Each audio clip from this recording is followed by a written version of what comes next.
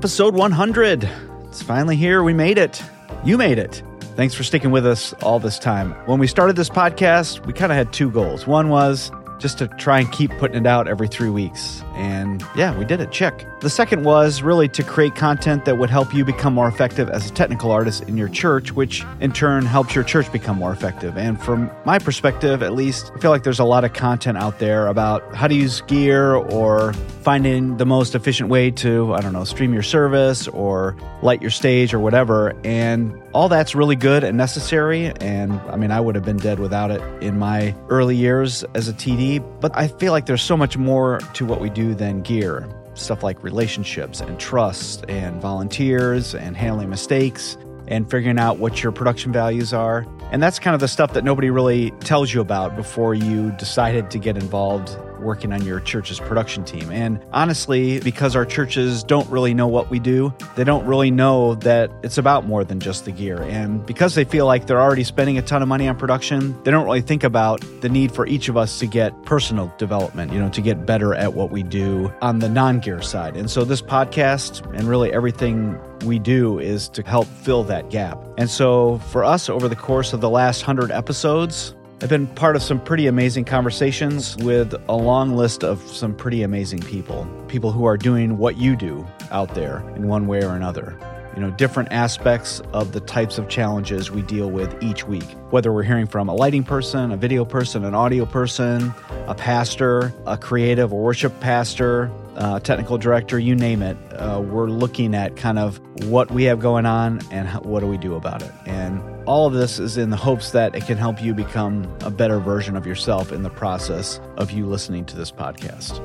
So thanks for joining us, and hopefully it's been good for you. In fact, if it has been, we'd love to hear from you. So send us an email at philopodcast@philo.org. Let us know how we've been doing. Or you can leave us a review wherever you listen to your podcasts. We'd love to know how this has really helped you. So today on the podcast, in the spirit of the 100th episode, we're going to talk about celebrating. I celebrated a little bit just by saying, I can't believe we made it, but we're going to be talking about how to celebrate, when to celebrate, and the importance of celebrating for ourselves and for our teams. And for us to talk about this topic today, I've invited some of the best people who celebrate that I know to talk about kind of their secrets for celebrating moments and their teams really well. So let's just get right into it. I'm super pumped to be here for our 100th podcast. I'm Aubrey Wentz. Todd and Chelsea asked me to be our guest host for this podcast, and I'm part of our core team, our coaching team. You've seen me on stage hosting at Philo Conference, but today I am joined by some very special Philo people in our community to celebrate 100 episodes and to talk about celebration. So I'm here with Todd, Mr. Philo himself, the founder of Philo. We're here because Todd decided to say yes to a wild idea. And the rest of us are here because we decided to say yes to Todd's ask. So I'm also joined by Chelsea Pribble. She's the COO at Philo. She keeps us all in line, doing the things we're supposed to be doing, on track, on time, and with enthusiasm, vision, and passion. And then Nate Parker is here. He's the technical producer for us. We do Philo Conference and helps with a ton of stuff during the year, too, leading up to Philo Conference. So welcome, friends. Thanks for having me. Hey. Hi, Obs. Hi, Nate. So good. Okay, so part of the reason we're here today, we want to really talk about what does celebrating look like and how do we celebrate well as we're here for our 100th episode, knowing that a lot of the work that we do is hard work. It's intentional work. It's work that's not seen a lot, and it's work that's really worth celebrating. I know each of you feel passionate about that, but I'm curious, when did you feel like you first uncovered that value for yourself? Like, when did it turn? Because you're all known in the Philo community for being people who want to celebrate and do team well. When did that first start for you? I think I grew up in a house that celebrated a lot. So in prep for this, I just thought a lot about the environment that I grew up in and the fact that we celebrated holidays and birthdays often and quite big. And even still to this day, the surprise factor is huge in our family, way more than I would ever think would still be carried on. And I'm in my late 30s now, but it still happens, and it happens all the time. So that's one thing. But I think from a work perspective or from a church culture perspective, my first full-time role as a tech director, I quickly realized that my innate gifts are not as much around the gear and not as much around how to run the soundboard and how to do all the technical things. It's more in the recruitment and then the leading of great teams. And I think such an integral piece that I learned so quickly is about how to not only train them and retain them, which is so important to what we do, but how to love on them well and in unique ways that are meaningful to each of them, because we're not all wired the same. And so really trying to figure out how to see people and encourage them and inspire them to keep going at what they're doing, help them know that they're really a valuable person on this team, not just for the role that they're doing. And so then that really looks like celebrating small things all along the way with them. So yeah, it might be the completion of a giant event or service that we did together, but it might look like celebrating the end of somebody's great first serve. Or if I challenge them to grow in one area when I can see that they did, to celebrate that and call that out in them. Yeah. I think culture and kind of an environment of celebration was something that became important to me in my first full-time role out of high school. That's great. I love that. What we do as production people is not easy, and it's full of tension and it can sometimes be very stressful. And when things are not going well, it gets even worse. And somewhere along the way, I was doing a service and people were getting so angry and yelling at people and just like getting worked up about the bad things that were happening. And I just remember thinking, if you're hoping to get the best out of me, this is not working. And then from that point on, just watching how the team kind of behaved, and so much of how they were behaving was out of fear. Like, I'm going to do great work because I'm afraid to screw up. Mm-hmm. And I thought, geez, this is like not healthy. I'm not going to do it this way. And so it became then almost a mission for me to say, hey, we're going to make mistakes. That's the other part of it too. It's like the people that I was working with were top end, like best of the best, and they're making mistakes. Like, okay, so you can't hire enough of the most expensive people to get rid of mistakes. You just can't do it. It's human nature. Right. We're not perfect. Happen. Yeah. And so for me, then it just became about, okay, we are going to make mistakes. So let's learn from them, but let's work out of the parts of us that, I'm good at this. And so I'm going to do great, and bad things will happen, and that's okay. And so it's not so much about celebrating, but it's more about putting the moments into context and being thrilled with doing good stuff together instead of always focusing on the things that are going wrong. Mm-hmm. That's really good. I heard a quote just earlier today, and the leader said, leadership success is finding something worth committing your time to, irregardless of whether you're successful or not. And I was like, well, that's curious, because I think most leaders would be like, well, I want to be successful, knowing that sometimes it'll be a mistake, sometimes it'll be successful, but the goal is to find something worth putting your time towards and creating a space for a team to find that. It's really good, Todd. Yeah. I learned pretty early on. I'm all for like a big group celebration, but I have to like get psyched for that. Like I have to get excited to do it. It doesn't come natural for me. As a leader, as I'm looking to celebrate others, I like to do that individually. So similar to what Chelsea just mentioned, I think the heart behind it for me is celebrating who they are as individuals and not necessarily the work that they've done or will do. I actually just heard a quote yesterday focusing more on the who rather than the do. And in preparation for this, I just thought that was pretty appropriate that, we can work on the do, we can plan on the do. I can give you a mile-long list of what to do.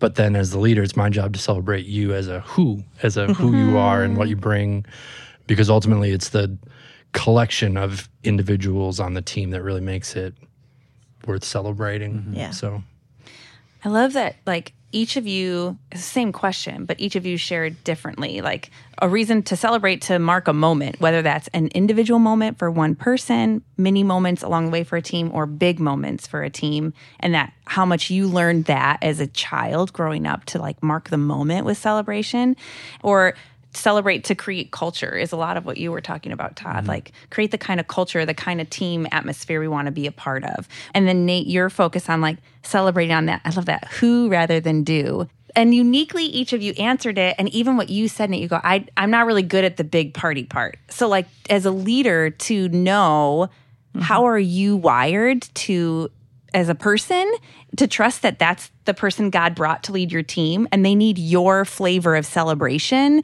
for the season that you're the leader. And then to look to the other people on your team, because I'm sure like Nate, when there's a big party to be had, you probably know exactly who on your team you can ask to like help you with that. Absolutely. You're like, I don't have to do it. I'm going to ask so-and-so to help me plan this because they rock at it.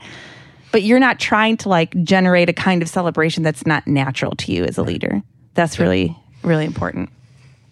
So in the field of being leaders and team celebrators, I have specific examples of things I've experienced from each of you, but I would love for you to share. How does leading with fun and celebration build like camaraderie, a little bit of that like culture building thing? And I have some things in mind, but you're also free to share whatever comes to mind. So you're probably thinking of the pom-poms. It's true. It's true. So the pom-pom concept, all of our listeners, like imagine a little fuzzy, sometimes felty feeling, little colored ball. They come in various sizes, oftentimes used in crafts, or kids might enjoy you make them. a caterpillar out of them. Yeah, make a glue them cat. together. Yeah, right. Very hungry caterpillar. Oh, man. So that's what we're talking about.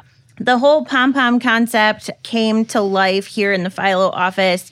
Those of us, there's 4 of us that are here in the office on a weekly basis. And I was on the hunt for a way to show affirmation or to show appreciation or congratulations to people without always having to use paragraphs of words, whether verbally or written. That's not everyone's favorite love language. That's not how everyone likes to receive affirmation. And so I was looking for an alternate way to do that. And so just here in the office months ago, probably 6+ months ago, I bought a giant bag of pom-poms. They're so cheap. It was like the easiest way. And I just bought a whole bag and brought them here to the office and just started leaving them, throwing them, handing them. Like throwing handfuls of them? Throwing handfuls, yeah. Like surprise attacks. Yeah. Earlier today, a big cup full of them came flying out. Yeah, they did. Start of the day, whole cup It's full. the gift that keeps on giving. It is. Clean up afterwards. It is.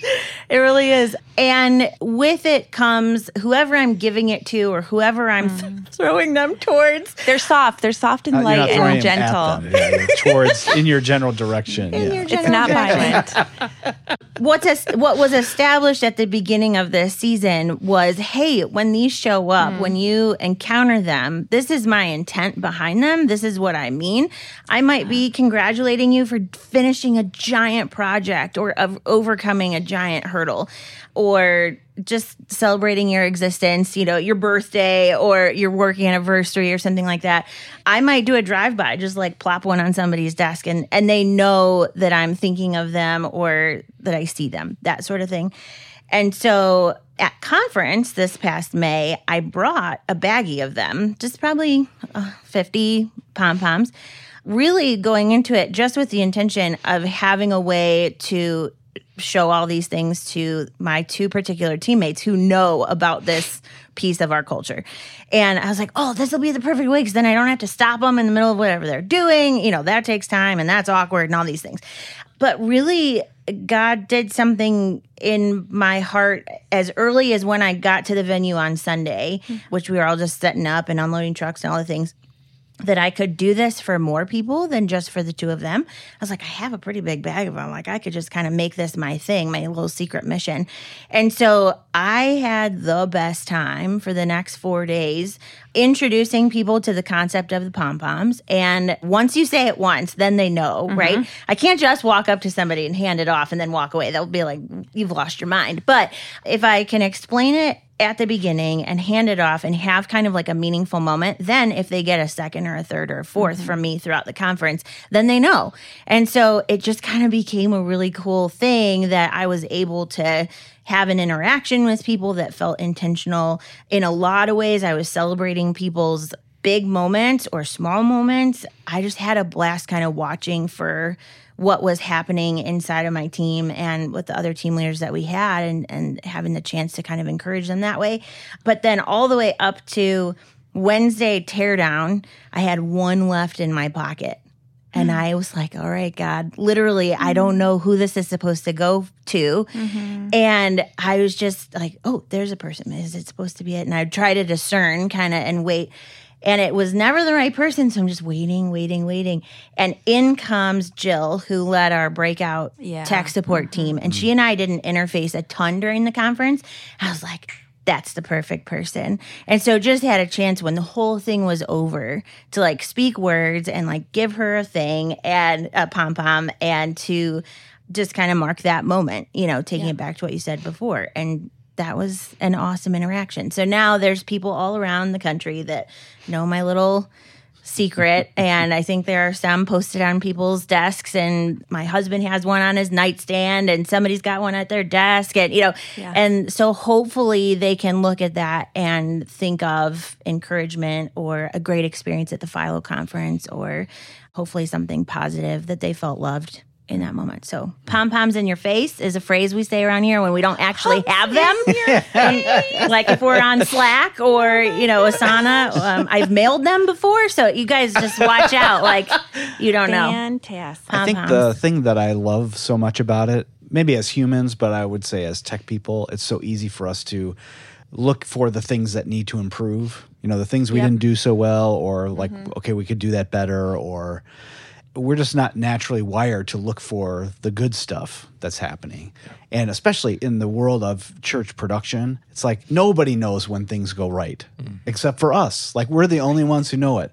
And we don't say anything to each other about it. Like we're looking past, of course that you did that good, you know, but we got to fix this other thing. Yeah. Specifically when it's really complicated and it goes right. Yeah. I mean, to then create a mechanism for yourself to be, I'm on the lookout for something good so that I can give one of these away. I just love that change of mindset, because when you're experiencing something now, you have antenna up for the good instead of always, you know, I got a list of things to fix for next time, which, I mean, that's not bad, but I just think I used to think about for myself, like I always was looking for someone to say, great job. And, you know, it didn't happen all the time. And so I'm like, if I want it so bad, I mean, everybody on the team wants it too. And so, I love especially to not have to go into it all the time, you know, to be able to hand one to somebody and not have to like have, you know, the most eloquent thing to say, but just like I noticed and good job. Yeah, I love it. I would love, like, for anybody listening, if you're running with a team on a Sunday morning or Saturday night, like what if you just preloaded 5 pom-poms into your pocket every Sunday morning and you just knew and I love, Chelsea, like your example of your very last one, that you're like, okay, God, like who is this for? It wasn't like, well, I guess I have one left, I'll just bring it back to my pile of 49. It was like, you're like, no, I'm going to leave here empty-handed because I've given out all the encouragement. But like, what if you preloaded 5 in your pocket as a team leader and just knew, like, it's not going to be all my volunteers every weekend. Maybe you'd even give one to a vocalist or something too, like someone on the other side. Come on. Totally. That's crazy. Totally. Or your pastor. Like, I'm telling you will be shocked at how relationships change with leadership when you go their way to encourage them. Like, maybe challenge everybody listening this weekend, grab a pom-pom, or whatever the right mechanism is for you, and think of something to show gratitude towards your lead pastor this weekend. It's hard to walk up to someone and just give words. Right. And so, and that is a struggle for me sometimes. And so having a physical something as silly as a pom-pom is starts the conversation. And not everybody that received one from me is hanging on to it and thinking about it. And, you know, My kids took mine. They like found them, and I don't know where they are now. I Give me found one, some and more. then I found one in one of their like little buckets the other day. I'm like, I'm pretty sure that's my pom pom. Well, some people would want the tangible thing, and that marks the moment for them. Other people, they can remember the words, or it was good in the moment, and that was enough, But for me, it was such a helpful starter, and then the repeater without having to have the words. And so it just kind of provided an amazing mechanism. And I was not expecting it to go the way that it did. It was just the most wonderful surprise at the conference. Can you give like the little, because I remember the first one you gave me and like the little phrase you said to set it up. Can you like pretend you're giving one to Nate right now? What they can't Like see what is you that would say. I'm holding a koosh she ball actually right has now, one. which you is are. hilarious. It's really convenient. It's a different form, a larger version of a pom-pom. That might hurt if you threw a bucket of them don't. at people. It's true. It's true. Yeah, I think if I was walking up to somebody that hadn't gotten one from me before, it would just be like, okay, so I have a little tradition that I want to introduce you to. And this started in the file office, and it's a way of giving some encouragement and some affirmation. You don't have to keep this if you don't want to, but I'm going to give you a pom-pom. And this symbolizes the fact that I see you. I celebrate you. I'm really grateful for you. Whatever the key words are good. for that moment, Yeah. like I saw you nail that transition, and I know you worked really hard at it. And I'm so grateful you figured it out. And so this is for you. Just know that I see you. You're loved. Grateful for you. And then walk away. And then, Awesome. and I might tie in like, and if I give you a second or a third or a fourth, now you know why. It might not always come with all the mushy words, but here you go. Grateful for you. Something it. like that. Yeah. Doesn't have to be long, Right? just enough. So good.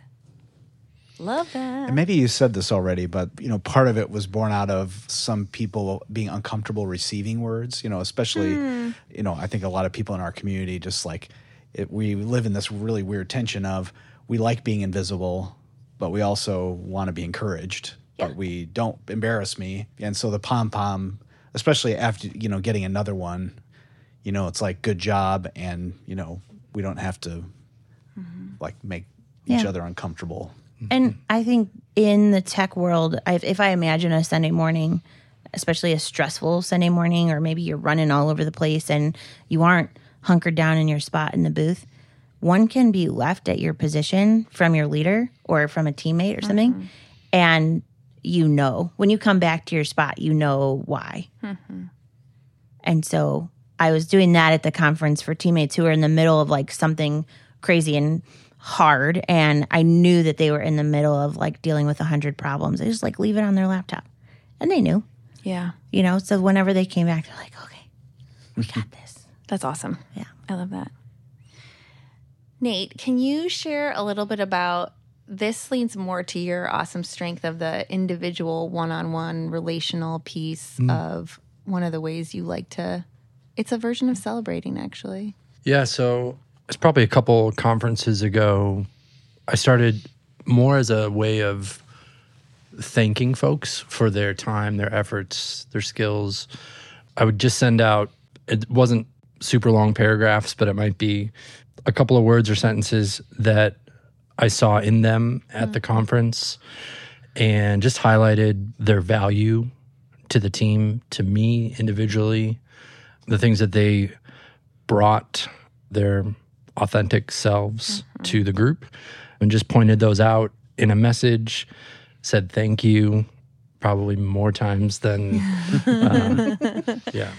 just gave that as a way of not only marking the moment for them, but celebrating them and just emphasizing gratitude, which is sometimes hard to do in those moments, but maybe a day after or later on that day, just to send that.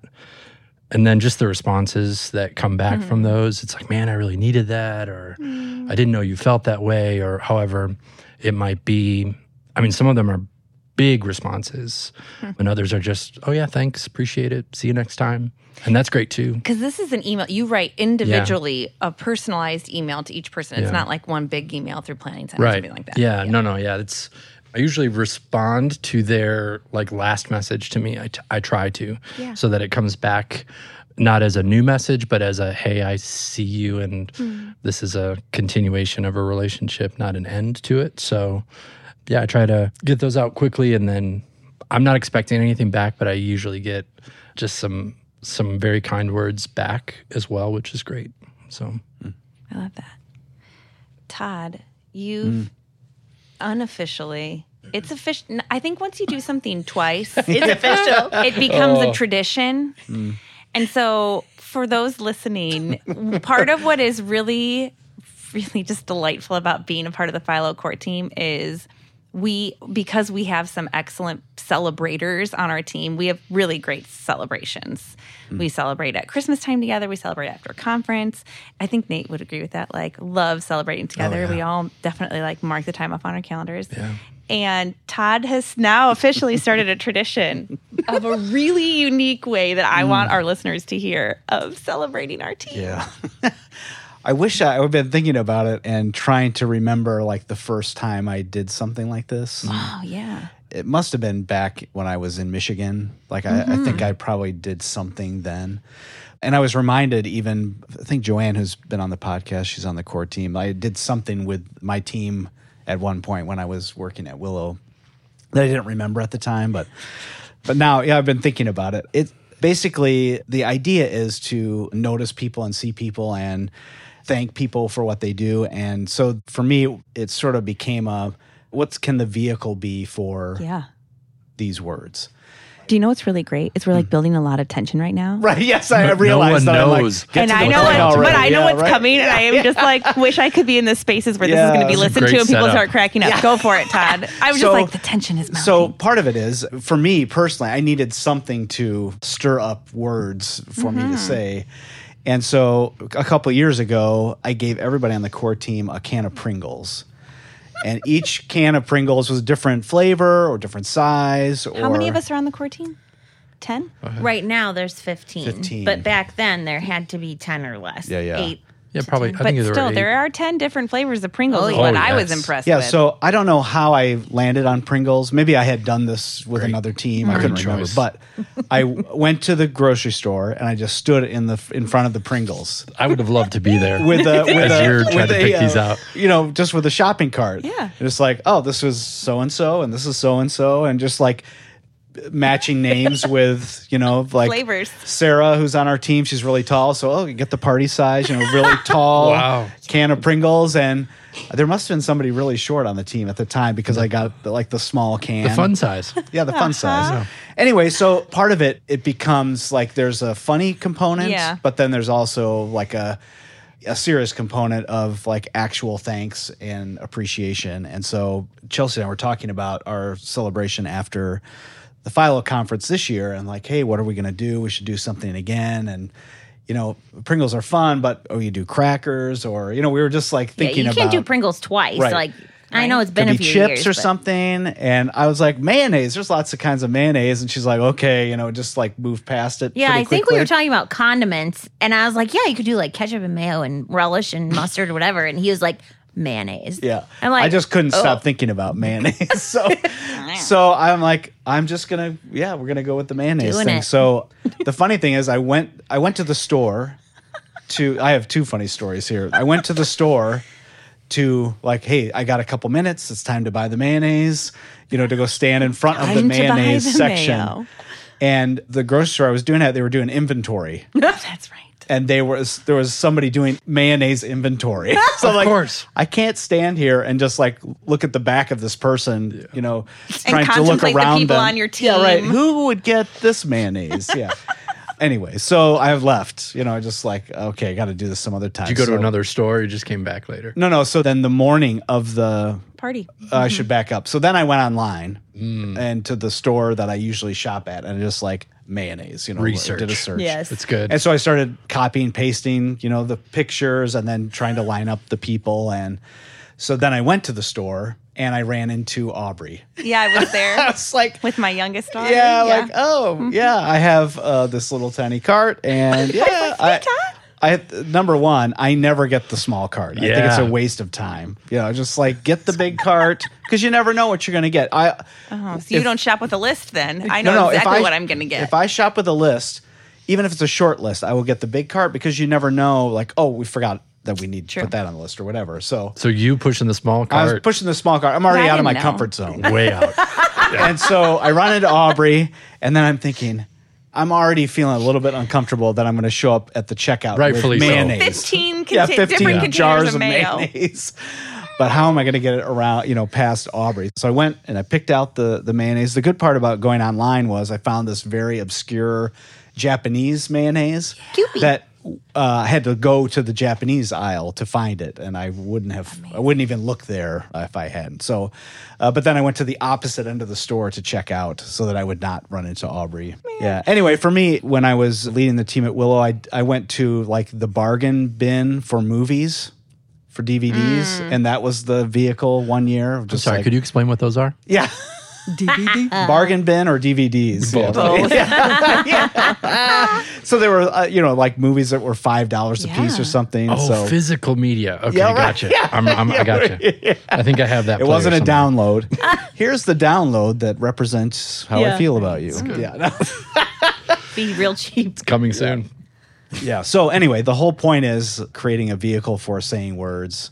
Some are funny and some are hopefully meaningful. And then you have something that, every time you use your mayonnaise. Yeah. But one thing we didn't totally take into account for was that a couple of our team members had flown here for the meeting, and not all of them had checked luggage.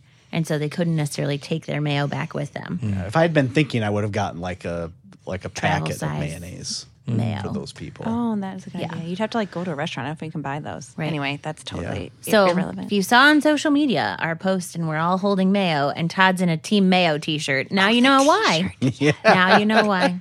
I thought about wearing it to the podcast today, but It gets better every year. Like the bar They is don't so know. Maybe high. you are wearing it. right. That's We're right. not filming this. Yeah, and I think it's interesting because part of the pressure to produce something the next year is always weighs on me, but it's worth doing, even though the pressure is maybe can get to me. But I think this is making me think of something else. So one of the things we do for the Philo faculty and volunteers is we give a physical gift. And because part of it is we're asking a lot of people and we're asking them to volunteer. And so I just feel like it's really important to give a meaningful gift. Like we can't afford to pay you what you're worth, what your time's worth. So here's something thoughtful that we can give you. And I think every year, as soon as Philo is done, I start thinking about next year. Like I'm trying to, make it as good as last year, which the pressure is there, but it's still worth going after. For someone to feel like we thought of you, we thought you would like this, and we really appreciate. It creates connection throughout the year in between events too. Like the cooler bag that we all got. Like we've sent pictures to each other of us on a picnic with our kids or at the pool or wherever going with our, like I've used mine to bring drinks to the pool. Non-alcoholic beverages with my children at the pool. Come on now. Like I'm seeing Todd's Philo Yeti on the desk here. I drink That was from a great mine gift. every day. Nate's got a Philo jacket on right now. Like, but then like we text each other about it. We were texting each other about the mayo that we all got, and like it was good on these brats, or like it was good on this sandwich. Like You went first on that. it creates this sense of connection.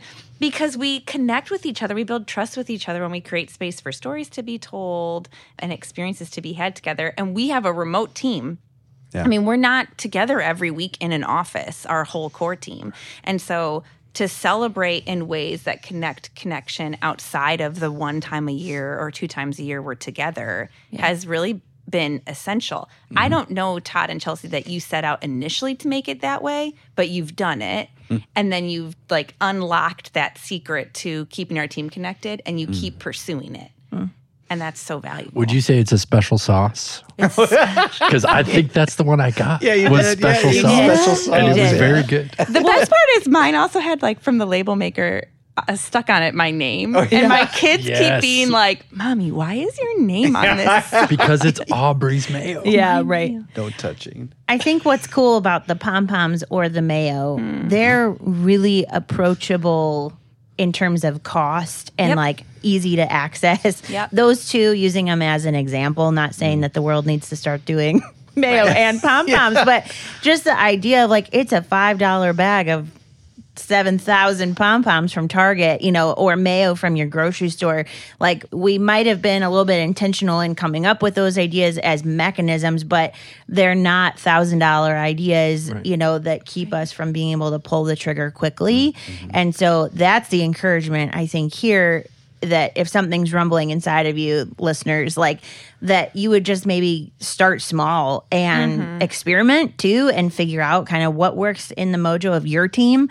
That's what works on our team, and that's been fun so far. But yeah, they're not $1 million ideas that are hard to. You could pick something else like candy, or like if there's always something that you can leave on someone's desk to quickly, again, the vehicle for the words, because let's face it, production, we're like all have a little like a edge of like social awkwardness when it comes to like the interpersonal thing potentially, and it helps us connect with each other. That's really good. The thing that's so important is that it requires intentionality. Yep. And I think like the idea of pom-poms, like I'm going to go buy these and then go do this thing, versus I should say words to my people sometime. It's still just a vague thing floating out there, versus like mayonnaise, we're going to go do it. And then the words, are intentional that are following up those things. So yeah, even if you're just writing thank you notes or an email or, that costs nothing. Years ago, when I was working at Willow Creek, we were doing like a budget meeting where we were talking about things to cut. Fun. Oh, it was, so great. Thrilling. And it was meeting. with different departments. So we were kind of like I don't know, not a think tank, but a focus group or something like that. And we were talking about benevolence, the line like to give away send money flowers, to other people. send flowers to funerals or whatever. And one of the guys in the meeting was like, "This is the stupidest line item on our budget," and we're all like, "I don't think you can say that." And he was like, "You know what? We should not be sending flowers to like if a staff person's family member dies, we should not be sending flowers. We should go. We should go to the funeral. We should not just send it. We should send a card that costs nothing. We should not be wasting money, because nobody's gonna remember the flowers you sent, but they're gonna remember that you had time to show up. And so I just think being intentional and having enough space, bandwidth to like drop stuff and go do, I think is so important. I think it's also a key thing to bring up. We talked about the cost. The pom-poms are inexpensive, the mayo from your grocery store. I think the other side of it is for you, Todd and Chelsea, just the intentionality, like we were saying, but also just that it's something that you guys value and that we should all value. Is say we're in that budget meeting and that comes up, like, oh, maybe we can't afford the mayo this year. But for you, Todd, to be like, no, this is important to me to express, to celebrate, to call out goodness in people this way with these things, that you're going to hold that and you're going to say that we're going to keep doing this going forward. I'm going to come up with a new creative way to show my heart to them and not let it get cut in a budget meeting. Yeah. I think I've heard you say that a couple of times. They're like, no, this is important to me. And going, like you just said, you're already thinking of the gift for the faculty next year. Like, it shows that it is important to you, that you're already thinking about it and that you want to make it something that is of value to them. Yeah, for sure. And that line of like focusing on intentionality and even like thinking it out in advance, having it become like a part of like the rhythm and the culture of your team. I don't know. I think maybe we've all been to a celebration, whether it was like a work celebration, ministry celebration, or like family celebration, that just like fell flat or felt super awkward. And you're like, is that supposed to be fun? I just feel awkward. So I'm curious, like, what are the things you need to do leading into celebration that help it to actually feel like celebration? That could be like actual like party planning logistics, but I think some of it may even be some of what we talked about with like relationship building. But in your opinions, like, this is the work you need to do so that celebrating actually feels like that. I'm always trying to think through, what do I want people to walk away with at the end of it? So then, are the things that I'm planning in the celebration going to meet that goal? But coupled with, what people are coming and how do they like to engage with certain things. So in a large group, Nate's favorite thing, large group celebration, it's hard to serve every single person because we're all wired so differently. What I might value personally might be super different than 10 of the other people coming. Yeah. So I try to like throw on a couple different hats and think through, okay, if I do this one activity or this one gift or this one time of sharing or whatever the thing is, how is that person going to interact and feel in that moment? And kind of do that with some of the key people that are going to be attending and making sure that I'm at some point touching each person's interest. The whole thing, by and large, might not serve them or might be their favorite way. But if I can have at least one touch point where I know, oh, Kristen interacts this way and this is going to be her favorite moment, or Nate is this way, and kind of do that for the team or whoever's attending. That's a helpful exercise for me personally before I get too far down the road. But I just want to keep a pulse on the people and make it less about what I want to do or what I think is a cool party. I'm like, this is for the team. So like it should really match what they love to do. So that's good. Yeah, I think on some level, for a celebration to work, it has to be authentic and real, and that requires work that happens outside of planning a big event or the celebration itself, but that there's a level of relationship that people know each other and know what sincerity looks like. And I was just thinking about when I was on staff at Willow Creek, we would do once a year, we would do like the entire production, volunteer and staff. And, it's like, it's impossible to know everyone. It's impossible for that connection to exist with everybody. But I was just sitting here like imagining the people at that event and, to have shown care and some level of celebration with each of those people on some level, to know their name, to know what they're good at. That's what made that event meaningful, I think. One of the other things we used to do at that particular thing that just is coming up into my head was we would make a big circle and put everybody in the order in which they started serving. The best part by of it, years. By year or month. Sometimes it'd be like, oh, I started in January. Okay, you get to be in front of me. So there's some interesting dynamics that happen when you're just trying to make the circle. But one of the things I really love about it is the person who's been serving the longest is standing next to the person who's been serving the shortest amount of time. But just to how we would make kind of a moment with that. And even as the leader, I would be standing, in the circle wherever I showed up. But in that particular example, that night was mostly, 80% fun and unplanned. There's food, there's games, it's very unplanned, but that's not enough, I don't think. But also to have a huge program and to talk at people for a long time. It's like, well, we don't need that either. But to gather people together, it's important to do something that's, we went through the trouble of planning this thing. We need to mark it somehow. Yeah. Intentionality. In the world that we live in as production artists in the local church, it's, why are we doing this? And way to go. Like, the team needs to hear it. Yeah. I can think of celebration that happened multiple times, and they would spend a lot of money on really, really great food and a lot of money on some form of entertainment. And I would sit there with the couple people I was on a team with, and our spouses were invited, but there would be no other real form of like connection or intentionality. And I remember thinking like, I appreciate good food, and that I laughed like that because the entertainment was good, but I didn't walk away feeling more connected to the vision of the organization. I didn't walk away feeling more connected to my leadership or the team I was on. I was full and I laughed some, but like then I started thinking like, why did we spend money on that? Like, why did we do it that way when I don't think any of us felt more connected, and some people spent money on babysitters and it was just hard. And I think, Nate, you have become known on our team. I'm curious where you are in embracing this role that you play on our team. Yeah, go for it. But you lead with such transparency vulnerability and honesty. You've done this the last couple of years, but specifically this last year, because you shared with our team leading in that you wanted to be better, like in a manual transmission car. You wanted to be better at shifting to the gear that needed attention. Yep.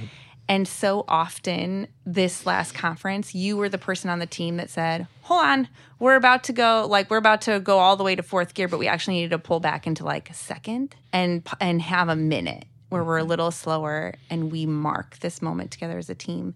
You've become so known on our team for building the kind of community that then wants to celebrate together.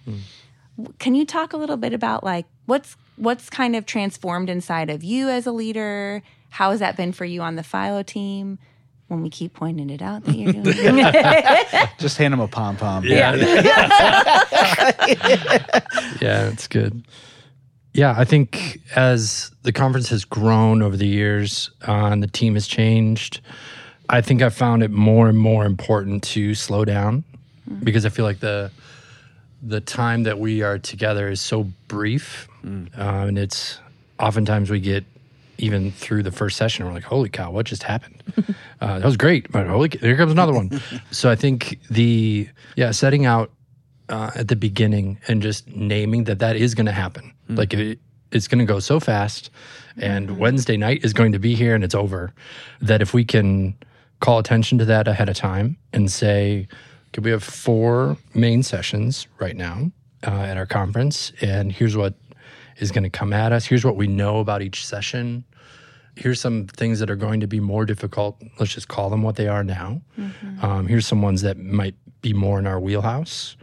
And then say like, okay, so those things are going to come at us. And if we can prepare now like crazy ahead of time, that's great. But then in the moment, we might need to shift and change and do something different. That's hard to do if you're not thinking of it in a way that it can stretch your team or grow a skill set. If it's just like coming at you, oh, you got to change. I know that would throw me for a loop, and I'd probably shut down. I'd probably resist that change if it wasn't something that a leader or someone along the way had just said like, hey, as this is coming, just a heads up, like this might be something that we need to adjust. I know I would appreciate that being on a team, and so I tried to do that more this year than in years past, and also just being more aware of the dynamics of the team, and that this year specifically things were a little bit harder to bring together from a leadership side of things. But then once it all fell into place, it really did feel like we found the right gear. I mean, that's a great analogy. It's yours. I just borrowed it from you. It really is. I mean, to myself. I guess now looking back on it, like it really did. Yeah. God brought all the right people at the right time into the right roles. And yeah, just to take that time to call that out and acknowledge that. I think we probably did that almost every huddle where we just said, you know, you are here for a reason. God gave you the skill set that you are pouring out onto this conference and in your role. Yeah, and just calling that what it is. And then also in those tough times, taking a time out, a breather, a pause, trying to slow things down a little bit, but then also bring energy. I mean, there's other folks on the team that kind of naturally bring energy back to the group after I maybe pump the brakes a little bit, which is great. We need it. We need everybody.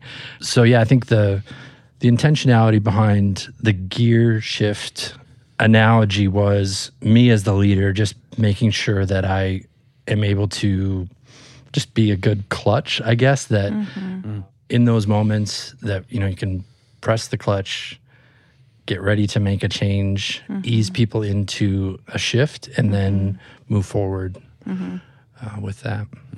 I used to drive a manual transmission car, and my favorite thing was when you put the clutch in and when you pull out of gear and that your shifter actually just kind of like wiggles in the center and it's like free and it kind of floats. And when I think about like the way you said to our team, like it was like this breath of like, hold on, float in the middle for just a second. And you're right, it didn't have to take a long time. But your willingness to be attuned to the Holy Spirit's pause in that moment and to remind our team, because often the words you brought were words of like, like you just said, like God intended for you to be here. You're here for a reason. You have the most talented people in the room. That 100% is true of the people we pull from to be part of the Philo crew. We could do an excellent conference and not ever acknowledge that it was God's invitation that brought us to where we are. And you've been such a good person for that anyway. One thing, too, I really appreciated, and I noticed it's probably been happening, but just noticing this year, the thing I love about pausing before we jump into rehearsal or, the next session or service or whatever is I think there's so much good that's happened before we ever do a thing. Like, well, okay, we wouldn't be doing any of that if we didn't have a thing to do. There's still, you go around the room of people in that space, like they've been doing great work before now. And to even take a minute to, to celebrate who they are, what, the work they've done, even, just thinking about the creative team that's putting together all the things that we do for our conferences. But even if you put it into the context of your church service, like, the volunteers have been working hard to get better at what they're doing and to be able to celebrate some of that stuff. All that stuff's good too, not just we nailed every transition, Right. So when you think about, like, this will be our last question, because people might be listening going, yeah, celebration's great, but, like, I have a team that's really green. And they keep missing cues and they keep missing transitions and leadership's down my throat about making the quality of our services better and this, that, and the other. What's that balance between training that moves towards growth, dare I say correction sometimes in the moment, but training towards growth is how I prefer to think of it, and celebration? Because there's like the big celebration after event, Christmas celebration, whatever. There's like the weekly grind of weekend services, some like correction, training towards growth, and celebration in the moment. What's the right balance? Is there a right balance? I mean, we could do a whole nother podcast on this topic, but I feel like I'm going to go way back into like what matters most in what we're doing, which is to have some idea, a solid idea of what we're trying to accomplish, and that everybody's on that page. Because if you're not there, correcting in the moment is hard to do because nobody knows what the target is. And so that's good. I think that's really the hardest part, is laying the foundation for what are we trying to accomplish, so that when things aren't going maybe according to plan, we can, each one of them is a learning opportunity more than a mistake. And so that just, it automatically changes the mindset of how are we responding to things that aren't going well. Because for me, it's like, if things are not going well, that means we have an opportunity to get even better next time. Like, it's not, this can never happen again. And we'd like it to not happen again, but it's an opportunity to, why is this not good? Let's talk about it. And how can we fix it for next time? So that's one big thing to me. And then I think there's, if we're looking for a balance of like how much to celebrate and how much correction to do, I feel like there's enough going on good that we could be celebrating the entire time. Yeah. But I think it's hollow if we're not talking about the things that need to improve. At the same time. Oh, that's really good. So, hollow, celebration is great, but if we're not also growth-minded people. It's meaningless, I think so much of what you're describing is about the kind of culture that you want to create. So figuring out a way to balance an identification of what's the target for our team, what's the goal for our team, with, okay, well then all along the way, I'm going to celebrate us when we do really great at that. And I'm also going to, in a way, hold our team accountable to continually learning and growing. And that doesn't always have to look like harsh criticism and, bearing down and stress. It doesn't have to look like that. It can look like calm conversations at appropriate times, debrief, meetings. Like, we have a culture around here at Philo. A debrief always starts with the wins, and then it goes into the learnings. And so like it can look like having great dialogue around, hey, what did you see in the role you had that went really well? Okay, what was really hard about what happened? Like what mistakes did we have? Okay, how are we going to correct those for next time? All of that is culture building, all of it. And so do you want to be more about the product or more about the people, or what's the combination for what you want that to look like? And I think like shameless book plug, like there are multiple. I was just thinking the same thing. And I legitimately wrote them down because I want to call them out. Because chapter 22, people, if you want to go read the book, production's tough. Let's enjoy it. Okay, so that speaks more towards like our larger conversation about celebrating, marking the moments, having fun. And then chapter 37, celebrating the wins. Like, go and read those because there's some really tangible nuggets in there about how to be kind of infusing culture into what you're doing. I think it's so important. Yeah, something I think is pretty interesting, Chelsea, you just talked about debrief meetings starting with wins, but then what you didn't say is like, let's talk about the areas that you've lost, like wins and losses. You said wins and learnings. So, Aubrey, you challenged the core team before the conference started to write down some things in our very last meeting. One of the things that I wrote down, I think at the top of my list was loss equals learning. And just that there's chances there in the times that we feel like we've missed the mark that we're learning something. We're learning something about ourselves, about the gear, about the people around us, about our leaders, good or bad. We're learning things. So I just think it's interesting that you chose your words of wins and learnings when really that is what it is. And there's something to be gained from both of those, to celebrate the wins, to soak in the learning, and then we move forward. There's movement there. It's not, it brings faith for the next time and not the fear that we were talking about earlier of we never want our teams to be working from a place of fear of, oh, I'm going to get yelled at, or, oh, here it comes. I know here comes the criticism or whatever might happen if something goes wrong, because we are going to make mistakes, even the most highest paid person on the team. So it's important to just operate from that place of faith of like, we've been there, we've learned that, we know what to do next time, and just lean into the things that we have learned in the past and where we're going in the future with it. And all in the context of relationship and intentionality. That's something all of you have touched on. You can't correct outside of relationship. I mean, you can correct outside of relationship. Probably not going to go very well. Right. Or feel very good to the person being corrected. And probably feels awkward to you as a leader, too. But in the context of relationship, it's actually more fun to celebrate and more effective to coach and correct. Yeah. Which is so good. Todd, you know that you have been my boss multiple times. And so... in multiple things. Yeah. The first time you were my boss at Willow, I remember in certain situations, your response after a giant mistake, or mistake of any size, might be, I bet you're never probably going to do that again. Like, you had enough faith in me or the people I was hearing you interact with to go, I know you want to do better, and I know you can do better. And now that you've experienced what it was like to have that big of a miss, I bet next time you're probably going to nail it.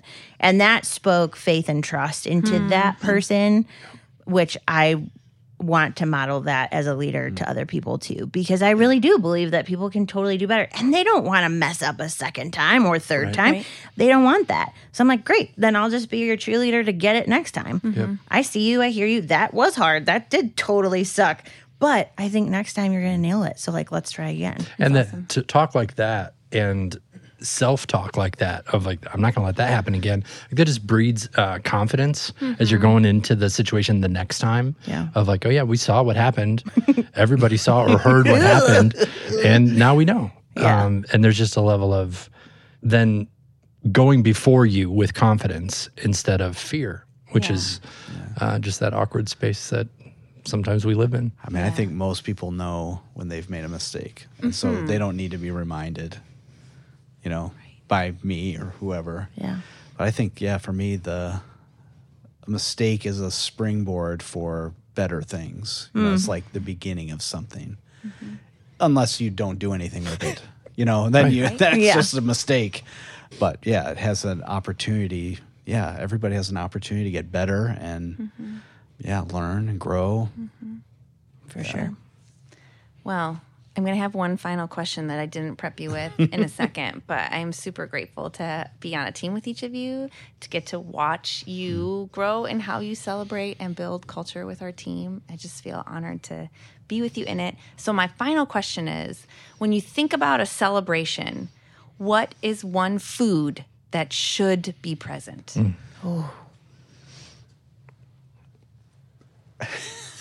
I mean, I think I'll just the first thing that came to my mind was Francesca's, which is not really a specific food, but we've had many. It's a restaurant in the area that we've had several of our celebrations there because it's my favorite place to eat, or one of my favorite. It's places. Italian food for anyone who's not from the area. It's true. Super good. There are almost always in the Pribble household peanut butter M&Ms and gluten-free Oreos. Yes. So even if that's not Thanks, part... Nabisco. The gluten-free Thank you, Nabisco. So even if that's not part of the meal plan, you throw them out anyways. They're going to get devoured. So it's not just like a pre-gaming snack in like a bowl. Yep. I like it. There's a stack of Oreos out at my house last night. 9 people over there. They were devoured, and I had all this other food. I'm like, but they got eaten. People like them. Peanut M&Ms? Peanut butter. Peanut butter M&Ms Yeah. and gluten-free Oreos. I love it. Yeah. Nate? I think of celebration, I guess the dessert is probably a key component. Let's go. So you have the main part of the meal, but whether you have dessert first or second, whatever your preference is. But I think that there's, oftentimes we think of like birthday celebrations, that's with the singing and the candles and we're marking the moment with the cake or whatever your choice might be. But some good dessert probably being right there. How about you, Aubrey? I mean, ice cream was the first thing that came to mind. It might just be because it's my favorite food. Yes. Meaning like the food you could eat every day and not get tired of it. Yeah. I mean, ice cream just feels, who's not? I mean, I guess if you're lactose intolerant, you're not happy when you see ice cream. I mean, if only this was sponsored by Ben & Jerry's, because that is your jam. Oh my goodness. Tonight Show dough is my jam. But also recently, like a really good charcuterie. I'm like some meat and cheese and yummy things. You put some peanut butter M&Ms on there. You can. Dessert board. Let's go. All right, friends. Thanks for showing up and sharing who you are with our community. Philo fam, go have some ice cream. Have a great day. Thanks, Obs. 1, 2, 3,